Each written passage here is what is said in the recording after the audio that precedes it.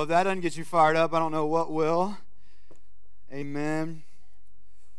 Even when we don't see it, He's working. Even when we don't feel it, He's working. And that's our belief. That's our confidence today. And I'm just excited to be here with you guys and just cracking open the Word together. I want to say hello to everybody that's with us online. We're glad you're with us as well. And we're going to just dive right into Scripture here in just a minute. You know, there's been a lot of talk. I've heard this word that I didn't even know existed before, this social distancing word, right? It's like, I'm sure it was a word before, a thing before, but it seems like in the past couple weeks, this has been the word, the buzzword, and for good reason. But it has me thinking about all the ways that we interact, right? All the ways that we greet one another, and we have all kinds of different ways to greet one another. All of us have a go-to, I think, greeting that we're sort of in the moment trying to figure out, like, should I be doing that thing or not doing that thing? And so I just want to know if this is, and I know right now a lot of this is not your typical greeting, but is this your go-to greeting, all right? Because we all have it. We all have our go-to greeting. So how many of you, because I have to just like know this because my wife tells me that nobody else is greeting people this way anymore in this era, but I still, the high five. Anybody still like a good high five? Like just throw it up there. When I'm coaching people, they hit a PR or something. High five is where I'm at. Like just, you know, and Jess is like, nobody high fives anymore. But I'll see there's a couple of you that still do, so I'm glad to know that. For guys, the bro hug. Anybody like the bro hug? The bro hug is like, hey, I'm going to come in for a hug, but we're bros, so I'm just going to give you the little tap on the back to make, you know, it's all good. And so the bro hug is one. How many of you guys, you're like fist bumpers? Where's the fist bump people? And just throw it out there, you know. My man right there. And some of you take that fist bump to the next level, and you know, and we love to do this with our kids, like, okay, fist bump, and then you blow it up, you know, because that's super cool and exciting. And somebody one time, I gave them a fist bump, and they said paper covers rock. You know, I'm like, what? Like, I don't, you know, don't do that. I had a friend one time he was like, this dude was crazy, by the way, you're going to know, but he would headbutt people. That's the way he would greet people. He'd come up to you, he'd grab your head, he'd just crack you one real quick. I'm like, all right, like I feel like more of a man, I think, and I also have a headache, so thank you for that. Where are my huggers at in the room? And you guys are having the hardest time right now, right? Because you just want to come in and you're like, no, I can't. Not right now. You know, I can't right now. And so you just have to go with the air. I saw some air hugs on the way in. And that's good. I love that we're all playing our part in that way. I'm bringing back one of my favorites for the next month. And or however long it takes. But back in my day, and you know, and Kenny might know, like back in the halls of the Lakota schools back in our day, there was this thing that was just the nod. It was like you just walk by somebody, it's one of your bros or one of your friends, just give them the nod, you know, and it's just a simple way with that nod to say, I see you, you know, I feel you, and, you know, there's just this connection that is made just with a simple nod. And so if you're looking for a socially acceptable at the moment social distancing method, I would recommend the nod. It's good, and it's just, you know, I see you, I feel you, I'm with you, and I think that is an important message for people right now. Well, as we talk about social distancing and this really being a buzzword, here's a thought that I have, and I think it's really kind of the message that we want to communicate today and lean into is that we have an opportunity to remember this time not just for social distancing, but for spiritual strengthening. Because even when we don't see it, He's working, right? Even when we don't feel it, He's working. And so this moment right now in time is an opportunity for us for spiritual strengthening if we would lean into it. You know, challenging times are a window for a deeper encounter with God, even on a personal level, and hopefully some questions are being raised and some conversations are being maybe begun again with God. And that's really what I'm praying for. I'm hoping for and believing will come of this as we face some challenges together as a country. And, you know, as God would have it, interestingly enough, right, you know, He is working, and we were already talking about prayer today. We were already talking about the Good Shepherd today. We were already talking about this relationship, this connection that we have with God. And so I love that today I get to teach to you right out of John 10. If you guys have a Bible, you can go ahead and turn there. But we are really talking about this interaction that we have with God, this connection that we have with God, and how we can greet God, how we can meet with God, how we can grow in relationship with God, how we can experience spiritual strengthening in a time when we're talking about social distancing. And so go ahead and turn in your scriptures there, and going to talk about that. You know, my son the other day, and he's always got great questions, a lot of which I don't have good answers for, especially because they come around at bedtime. Like when we're settling down, it's like he knows that's the time to ask Dad a very probing theological question. Is like, now's the time. Like, ask him. You know, he's been saving it all day. And the one that he asked me not too long ago was, and it's a question I think a lot of us have raised before, if we can't see God, how can we talk to God? It's like such a good question. I'm like, all right, hey, just go to bed. You know, no, I didn't say that. You know, like a good father, what I actually told him was, hey, Aiden, turn to page 173 in Elementary Discipleship. You'll find, I'm just kidding. I didn't really say that. But there is some answers there at page 173 in Elementary Discipleship if you haven't gotten there. And we're going to be talking about this image that we've kind of created to help us understand detecting the voice of God, interacting with God. And so there's really this two-way interaction that we're invited into via prayer. And one side of the conversation looks like this, as God speaks to us. And you kind of see the sound waves as if they're coming from the mouth of God. And we wanted this to be something visually, a concept that we could grasp. But as we talk about this, we see these different avenues, and this isn't an exhaustive list, but these are some of the primary ways that we believe that we can hear and detect the voice of God. And so the Holy Spirit being one of those, as God convicts us, as God challenges us through His Spirit, impresses things upon our hearts to respond to. We talk about experiences as the E, and these being these experiences where we just feel, even like this moment, right, this present moment, where God is interacting with us through a difficulty or a challenge or an experience in our life where heaven meets earth or heaven meets us in those moments. We talk about advice, and this being, you know, godly advice, that we can seek advice from Spirit-led people, and God speaks through that avenue or through that method. And then one of the ways that we talk about primarily being kind of that last filter through which we filter all the rest of these is reading God's Word, that God's Word is a vehicle and the primary vehicle for us to understand His Word. And so God is a personal God. He's one who wants to interact with His children. And one of the ways that we see Him describe this relationship between, and Jesus particularly described this relationship between Him and us, is the sheep and the shepherd. And so that's really the backdrop of this conversation, is Jesus using this metaphor of sheep and shepherd to help us understand this opportunity that we have for interaction with Him, this opportunity that we have to strengthen our relationship with Him. So let's read that together in John 10. And Jesus says this, He says, "Truly, truly, I say to you, he who does not enter the sheepfold by the door, but climbs in by another way, that man is a thief and a robber. But he who enters by the door is the shepherd of the sheep. To him the gatekeeper opens. The sheep hear his voice, and he calls the sheep, his own sheep, by name and leads them out. And when he brought out all of his own, he goes before them, and the sheep follow him, for they know his voice. A stranger they will not follow, but they will flee from him, for they do not know the voice of strangers." This figure of speech Jesus used with them, but they didn't understand what he was saying to them. So he continues on. So Jesus again said to them, "Truly, truly, I say to you, I am the door for the sheep. All who come before me are thieves and robbers, but the sheep did not listen to them. I am the door. If anyone enters by my name, he will be saved and will go in and out and find pasture. The thief comes only to steal and kill and destroy. I come that they might have life and have it abundantly. I am the good shepherd.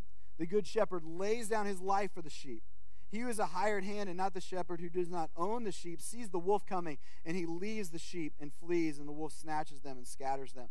He flees because he is the hired hand, and he cares nothing for the sheep. I am the good shepherd. I know my own, and my own know me, just as the Father knows me, and I know the Father, and I lay down my life for the sheep. And I have other sheep that are not of this fold. I must bring them also, and they will listen to my voice. So there will be one flock, one shepherd. For this reason the Father loves me, because I lay down my life that I might take it up again. No one takes my life from me. I lay it down of my own accord. I have authority to lay it down. I have authority to take it up again. This charge I received from my Father." There was again division among them in the Jews because of these words. Many of them said, "He is a demon, is an insane. Why listen to him?" Others said, "These are not the words of a man who is oppressed by a demon. Can a demon open the eyes of the blind?"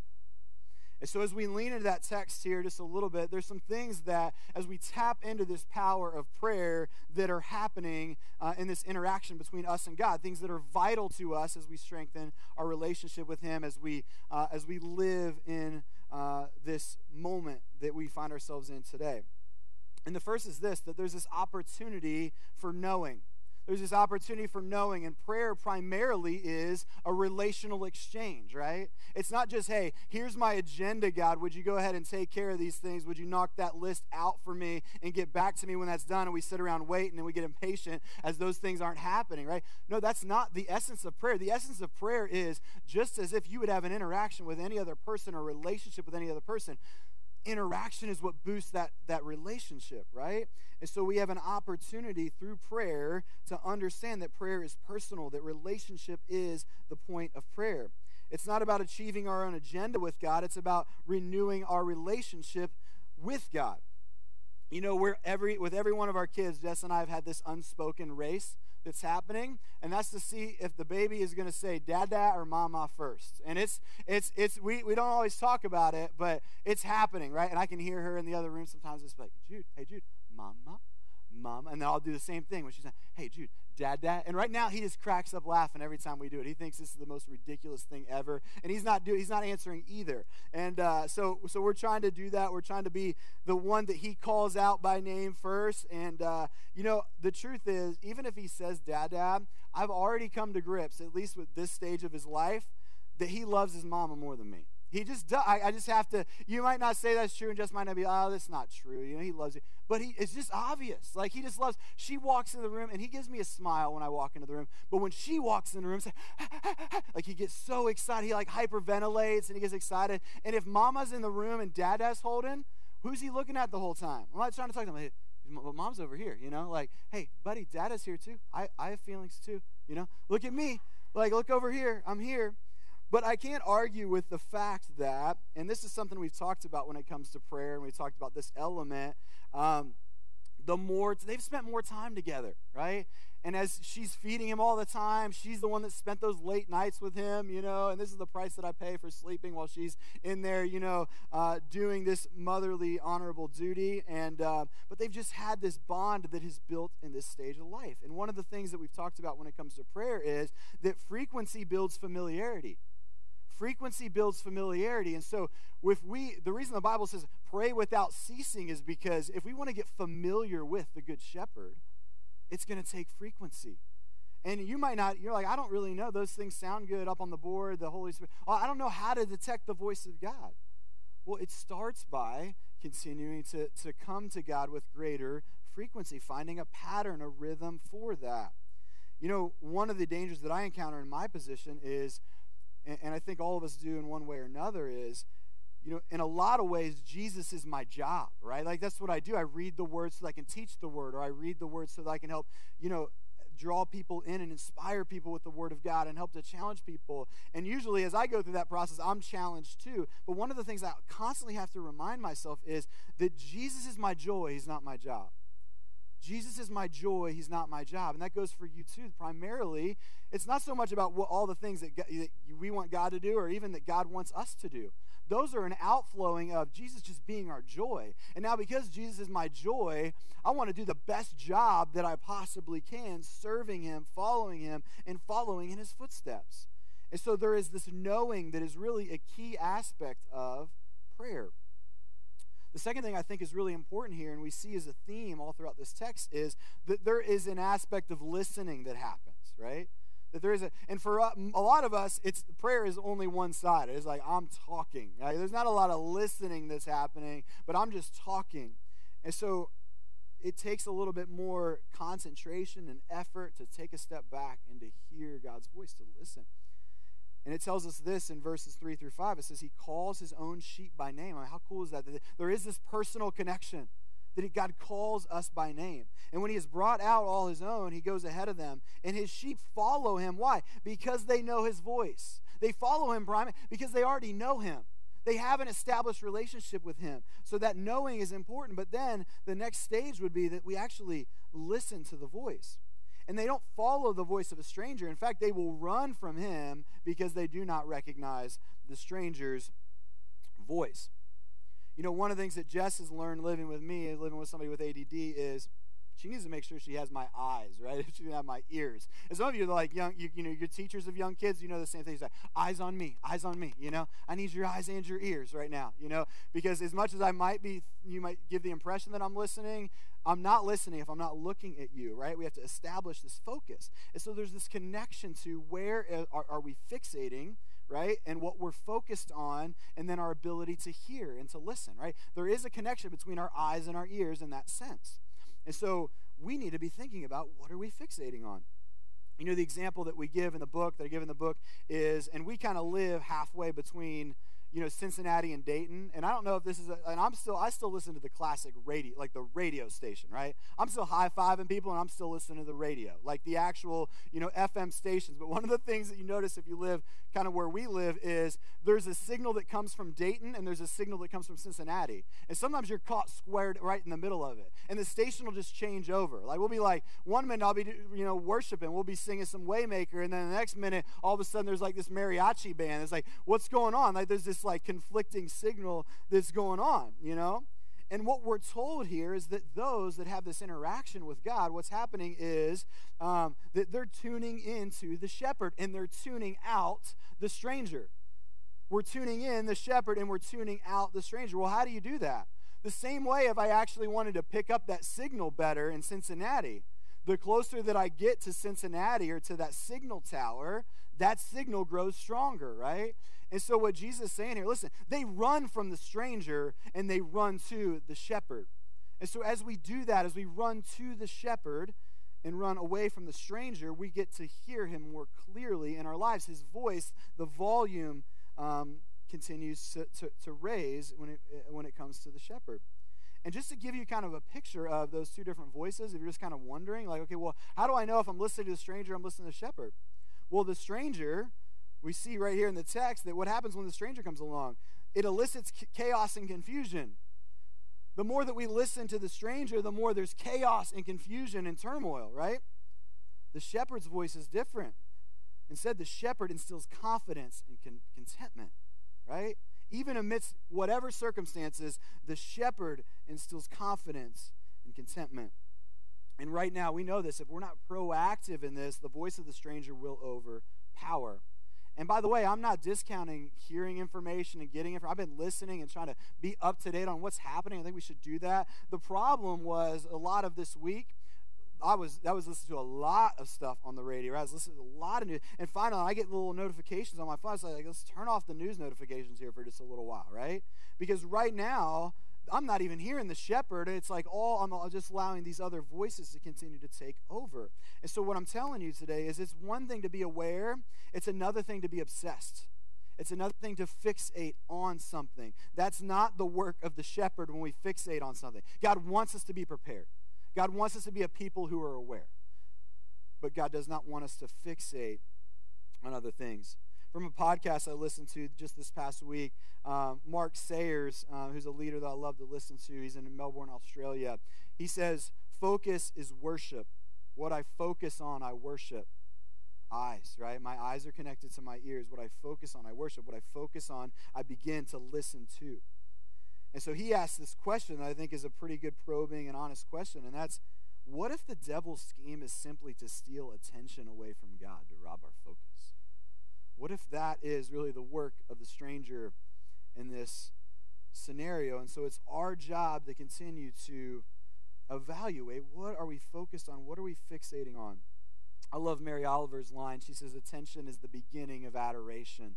If we're going to adore the Good Shepherd, we have to understand that attention, what has our attention, is really the beginning of adoration.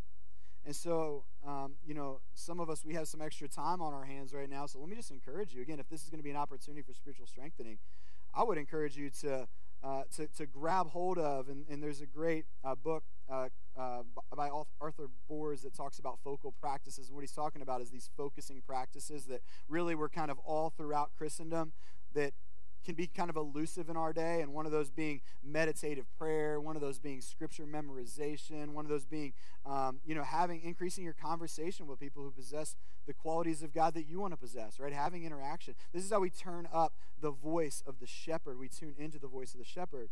Silence, stillness, Sabbath. These are practices that are important for us if we want to hear the still small voice of God in our lives. Listening is important. Listening is important to this conversation. Listening gives way to trusting. It gives way to trusting. And Jesus says, flat out, this concept right now, if you can wrap your head and your heart around this concept and truly believe it, that Jesus is the good shepherd. And he says, listen, I am the good shepherd, but here, let me give you some proof. And he prophetically talks about what's about to happen, that I am the good shepherd, and here's how. And it must have been just crazy for them at that moment. What do you mean did the shepherd lays down his life for the sheep? What does that mean? But what he's talking about is Calvary, right? He's talking about this moment in time where he will step between us and death. And he says, listen, I am the good shepherd. The good shepherd lays down his life for the sheep. The hired hand is not the shepherd and does not own the sheep. So when he sees the wolf coming, he abandons the sheep and he runs away. Then the wolf attacks and the flock scatters. The man runs away because he's the hired hand. He cares nothing for the sheep. And so there's this contrast between the good shepherd and the hired hand, and he's differentiating himself from the hired hand. And the most notable difference here is that the hired hand runs away when things get dicey. Right? Things are getting messy and dicey, and you're not going to find the hired hand. He's out the door. But Jesus is saying, no, I'm going to step in those moments of crisis. I'm going to be available in those moments, and I'm going to step in even when it's a matter of life and death. Here I am. The hired hand runs. The shepherd puts himself between the sheep and the wolf. That's our good shepherd, the one that stands between us and the wolf. You see, our confidence doesn't need to be shaken because our confidence is in the cross. It's in Calvary. It's in that reality that Jesus gave his life. He laid his life down for each and every one of you in this room, each and every one of you online, each and every one of the people on this earth, that if they would acknowledge him and come to know him. There are a lot of places that we run to because I think we're seeking right now is like a sense of confidence. Like, I just want give me some confidence. Like, give me some confidence. And I think one of the things that this is exposed is kind of what we put our confidence in. Now, I think it's okay to put some confidence in different things, right? But what has our true confidence? At the end of the day, what is our full confidence in? If this has done anything else, it's reminded us of that. It's not the CDC. As much as the CDC is important and plays an important role, it doesn't have my ultimate confidence at the end of the day. I think they're doing a great job. They're doing the best job they can. It's not the economy. I can't put my confidence in the economy right now, right? If your confidence was in your portfolio, you don't have a lot of confidence right now. It's not in the stock market. It's not in our policymakers at the end of the day. That's not to say that we can't be confident in those people. That's not what I'm saying. Don't hear me wrong here. What I'm saying is that's not our ultimate source of confidence. Human institutions can only take us so far. People can only take us so far. Those things fluctuate, but one thing remains unshakable: our good shepherd. Our confidence is in the cross. It's a constant reminder of who our shepherd is and allows us to put our trust in him. Mark Moore points out in that Psalm 23, which is one that we're very familiar with, I'll read it here in just a second, is preceded by Psalm 22. So Psalm 23, the Psalm of the shepherd, the Lord is my shepherd, I shall not want, is preceded by Psalm 22, which is the Psalm of the Lamb. And the Psalm of the Lamb is one of the clearest depictions of Calvary outside the Gospels, and it contains that phrase, my God, why have you forsaken me?" And Jesus is referencing David on the cross, right? And we see this prophetic phrase that Jesus will speak on the cross. And so he utters those words. And interestingly, as he utters those words from the cross, he in and of himself is the answer to that question. That God hasn't forsaken us, that God through Calvary has met with us. He stood between us and the wolf. And it's in Jesus' death that he demonstrates that we are never forsaken, never forgotten. Our strength is found in acknowledging, as King David did in Psalm 23, "The Lord is my shepherd, I shall lack nothing. He makes me lie down in green pastures. He leads me beside quiet waters. He refreshes my soul." He guides me along the right paths for his name's sake. Even though I walk through the darkest valley, I will fear no evil, for you are with me. Your rod and your staff, they comfort me. Or as the old hymn says, my hope is built on nothing less than Jesus' blood and righteousness. I dare not trust the sweetest frame, but wholly lean on Jesus' name. On Christ the solid rock I stand. All other ground is sinking sand.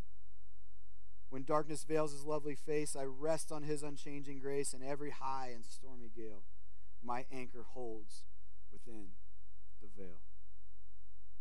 Listening leads to trusting, which leads to transforming.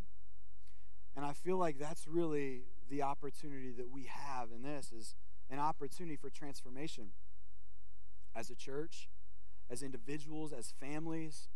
Just as Stephen said earlier, this is an opportunity for repentance. This is an opportunity for God to purify us, to change us, which is one of the primary functions of prayer. In verse 14, Jesus assures us, the thief comes to steal, kill, and destroy, but I have come that they might have life and have it to the fullest. The Good Shepherd wants you to experience life, experience it to the fullest. And what that means is, one of the things that God wants to change, as painful as it is you. That person in the mirror.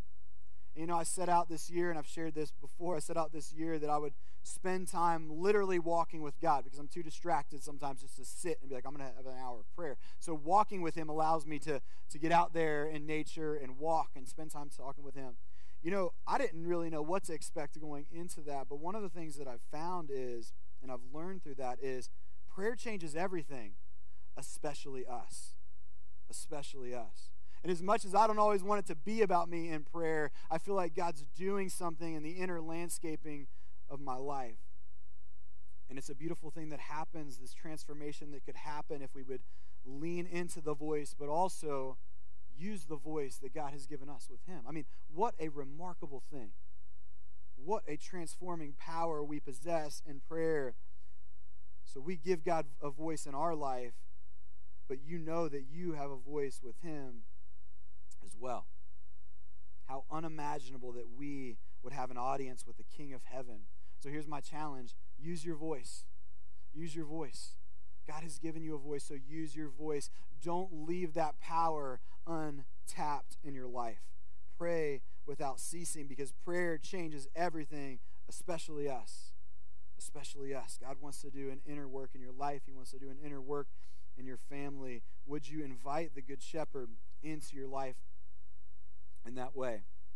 And what we will see is what Paul tells us in Hebrews. Now, may the God of peace, who through the blood of the eternal covenant brought back from the dead our Lord Jesus Christ, that great shepherd of the sheep, equip you with everything good for doing his will. And may he work in us what is pleasing to him through Jesus Christ, to whom be the glory forever and ever. Amen. And so we've given this other side of the conversation here, this other side of the interaction. As we use our voice with God, we visualize it this way. And this isn't unique to us, but we find it valuable. And you can see this two-way interaction here. And this is really based on the Lord's Prayer. When the disciples were like, teach us how to pray, Jesus says, okay, well, these aspects are aspects of prayer that are important as we praise God. As we say, God, you're on the throne. God, you are mighty. God, you are holy. We praise God in prayer. We repent through prayer. Forgive us our debts as we forgive our debtors. God, we know that there's things that we need to confess and repent of, and so prayer allows us to do that. We ask for daily bread. That doesn't mean we're going to necessarily always have monthly bread or this big stockpile of bread, but God is going to allow us as we depend on him. He's going to provide for our needs day by day, moment by moment. And we might have to remember that in these next days. Like, it might be a day-by-day thing that we're just trusting in God's strength for that day. Just give me hope for today. And so we ask because God wants us to ask. You do not receive because you do not ask, the Bible says. So are we asking? And then lastly, this idea of yielding, your kingdom come, your will. God, we just want what you want. Out of this moment in time, on a personal level, God, we just want what you want in our lives. We want your will to be done. We want your kingdom to come. So God, would you do that? And so this is really the model for prayer. And we're going to spend a couple moments doing that here in just a little bit. But I want to just kind of finish up this idea. And I've shared before about C.S. Lewis in the book Screwtape Letters, how there's this great line that I love that I'll always think about when I think about prayer. And it's this older, wiser demon speaking to this young apprentice demon is really kind of the premise of the book. And one of the lines that he uses is he's telling the younger demon who's out there on the front lines, listen, here's what you're going to find. Where there is prayer, there is danger. Where there is prayer, there is danger. Where there is prayer, there is danger to the enemy. Where there is prayer, there is danger to the efforts of the enemy in your life and your family and in our world. So we mount up in prayer. We mount up in prayer because prayer takes us from defenseless, which many of us feel like right now, to dangerous. We are no longer defenseless when we pray. Prayer makes us dangerous. Erwin McManus, he has a great story in his book, Seizing Your Divine Moment, about sending his son Aaron off to camp. He says Aaron was just a little guy, and I was kind of glad because it was a church camp. I figured he was going to hear all about, he wasn't going to hear any of these ghost stories, because ghost stories can't really cause a kid to have nightmares. But unfortunately, since it was a Christian camp, they didn't tell ghost stories because we don't believe in ghosts. They told demon and Satan stories instead. And so when Aaron got home, he was terrified. And that first night, Aaron asked his dad to stay in the room with him. He said, Daddy, I'm afraid, Aaron said. They told all these stories about demons, and McManus said he wanted to tell his son that they're not real, but he couldn't say that, and Aaron pleaded, Daddy, would you pray for me that I would be safe? In that plea, McManus said he heard a desire for that kind of warm blanket Christianity that too many people assume is all there is to it. So he said to him, Son, Aaron, I will not pray for you to be safe. I will pray that God will make you dangerous. So dangerous that the demons will flee when you enter the room. And Aaron said, all right, but pray I would be really, really dangerous, Daddy. And at the end of the story, McManus asked, have you ever come to that place in your own life where you stop asking God to give you a safe existence and start asking him to make you a dangerous follower of Jesus? And that is our heart. That's the heart of elementary discipleship. That's the heart of this church. That's been our prayer at Access, that God would continue to raise up dangerous followers of Jesus in a time of defenselessness, that God would make us really, really dangerous. And the best way that we can be dangerous is by taking on the posture of prayer in what seems like defenseless times. And so we're going to do, just for the next little bit of time here, we're continuing just to create this culture and lean in. We feel like one of the main things God's been leading us to is just back to our knees in prayer. And we've had some great prayer opportunities here at church. We've had some nights of worship and prayer. Many of you guys have participated through prayer and fasting, and keep it up. Because the more we pray, the more dangerous we become in defenseless times. And so we're going to pray, and we're really going to just walk through that model of prayer. I'm going to walk you through the PRAY, and if you're with us at home, I just encourage that you take some time with your family or whoever's with you today and lean in with us on this as we talk through some of these things. So I'm going to pray, and then I'm going to give you just a little bit of time to pray in that same vein, and then we will close in prayer together and worship with one more song together. Let's go to God in prayer. God, first, we just want to come just in a moment of praise. And so, God, I just pray that right now in these next moments, God, that you would hear our voice as we use our voice now, just in our quiet moments, to praise you for all that you are. You haven't changed since yesterday. You haven't changed since a month ago.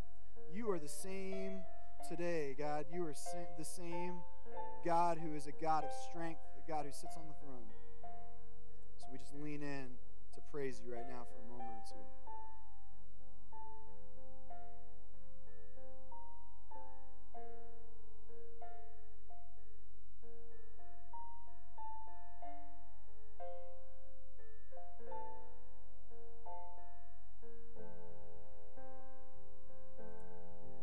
God, I just want to praise you right now. God, I want to lift up the name of Jesus that is unlike any other name. There is no one like the name of Jesus. You are the good shepherd. You care for the sheep, God, and we are humbled that you have given us a voice, God. We want to use that voice to lift up a prayer of praise. There is no one like you, Jesus. There is no one like you, God. And so we just praise your holy name. Though the earth give way, God, you stand strong. You are firm. You are the God Almighty. No words that we could muster right now would be enough, God, to communicate and to convey to you our adoration, our love for you. God, we just praise your holy name. Hallelujah. We praise your holy name. God, next, we just want to take a moment, and we see this as an opportunity, as every day is an opportunity, but right now we see this opportunity to repent, God. So I just pray that even on a personal level, we would confess the things that maybe we're afraid of, the anxieties that we have, the things that, God, are not from you, but are from the stranger, God. We want to just offer those things up to you and just know, God. And we thank you that you receive us as we are. So help us just to be honest for a moment or two, God, and just repent of some things, maybe in our home, in our own personal life. Within our church, God, we pray that you continue to purify us.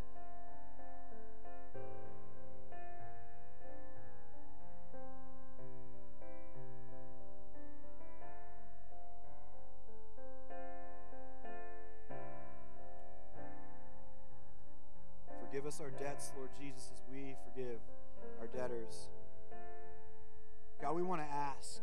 You tell us to ask. You tell us to come boldly before the throne, not as strangers, but as the sheep that you call by name.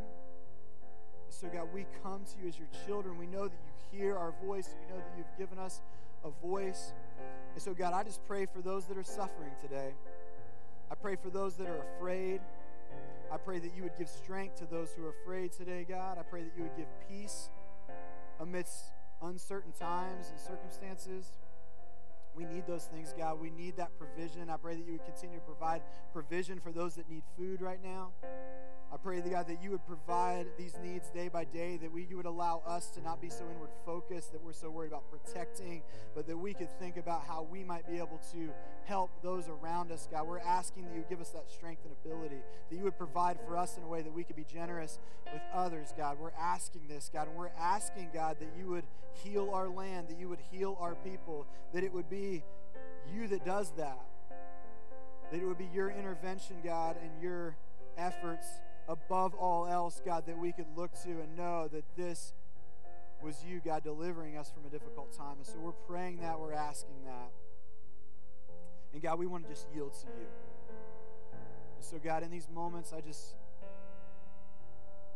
want to provide a few moments for us just to do that, to just in our own way, God, quietly pray, your kingdom come, your will be done on earth as it is in heaven.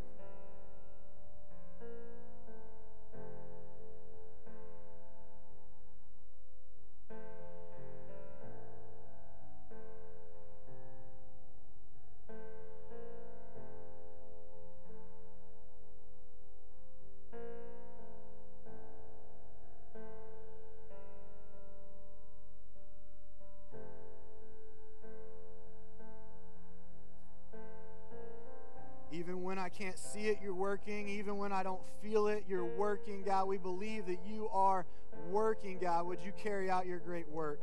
Whatever your agenda is, whatever your purpose is, God, we want that. We want more of you, God. We want more of your presence in this place. We want more of your presence in our lives and in our families. We want heaven to continue to take over earth, God. Would you do that? Your kingdom come. Your will be done on earth as it is in heaven. And all God's people said, amen.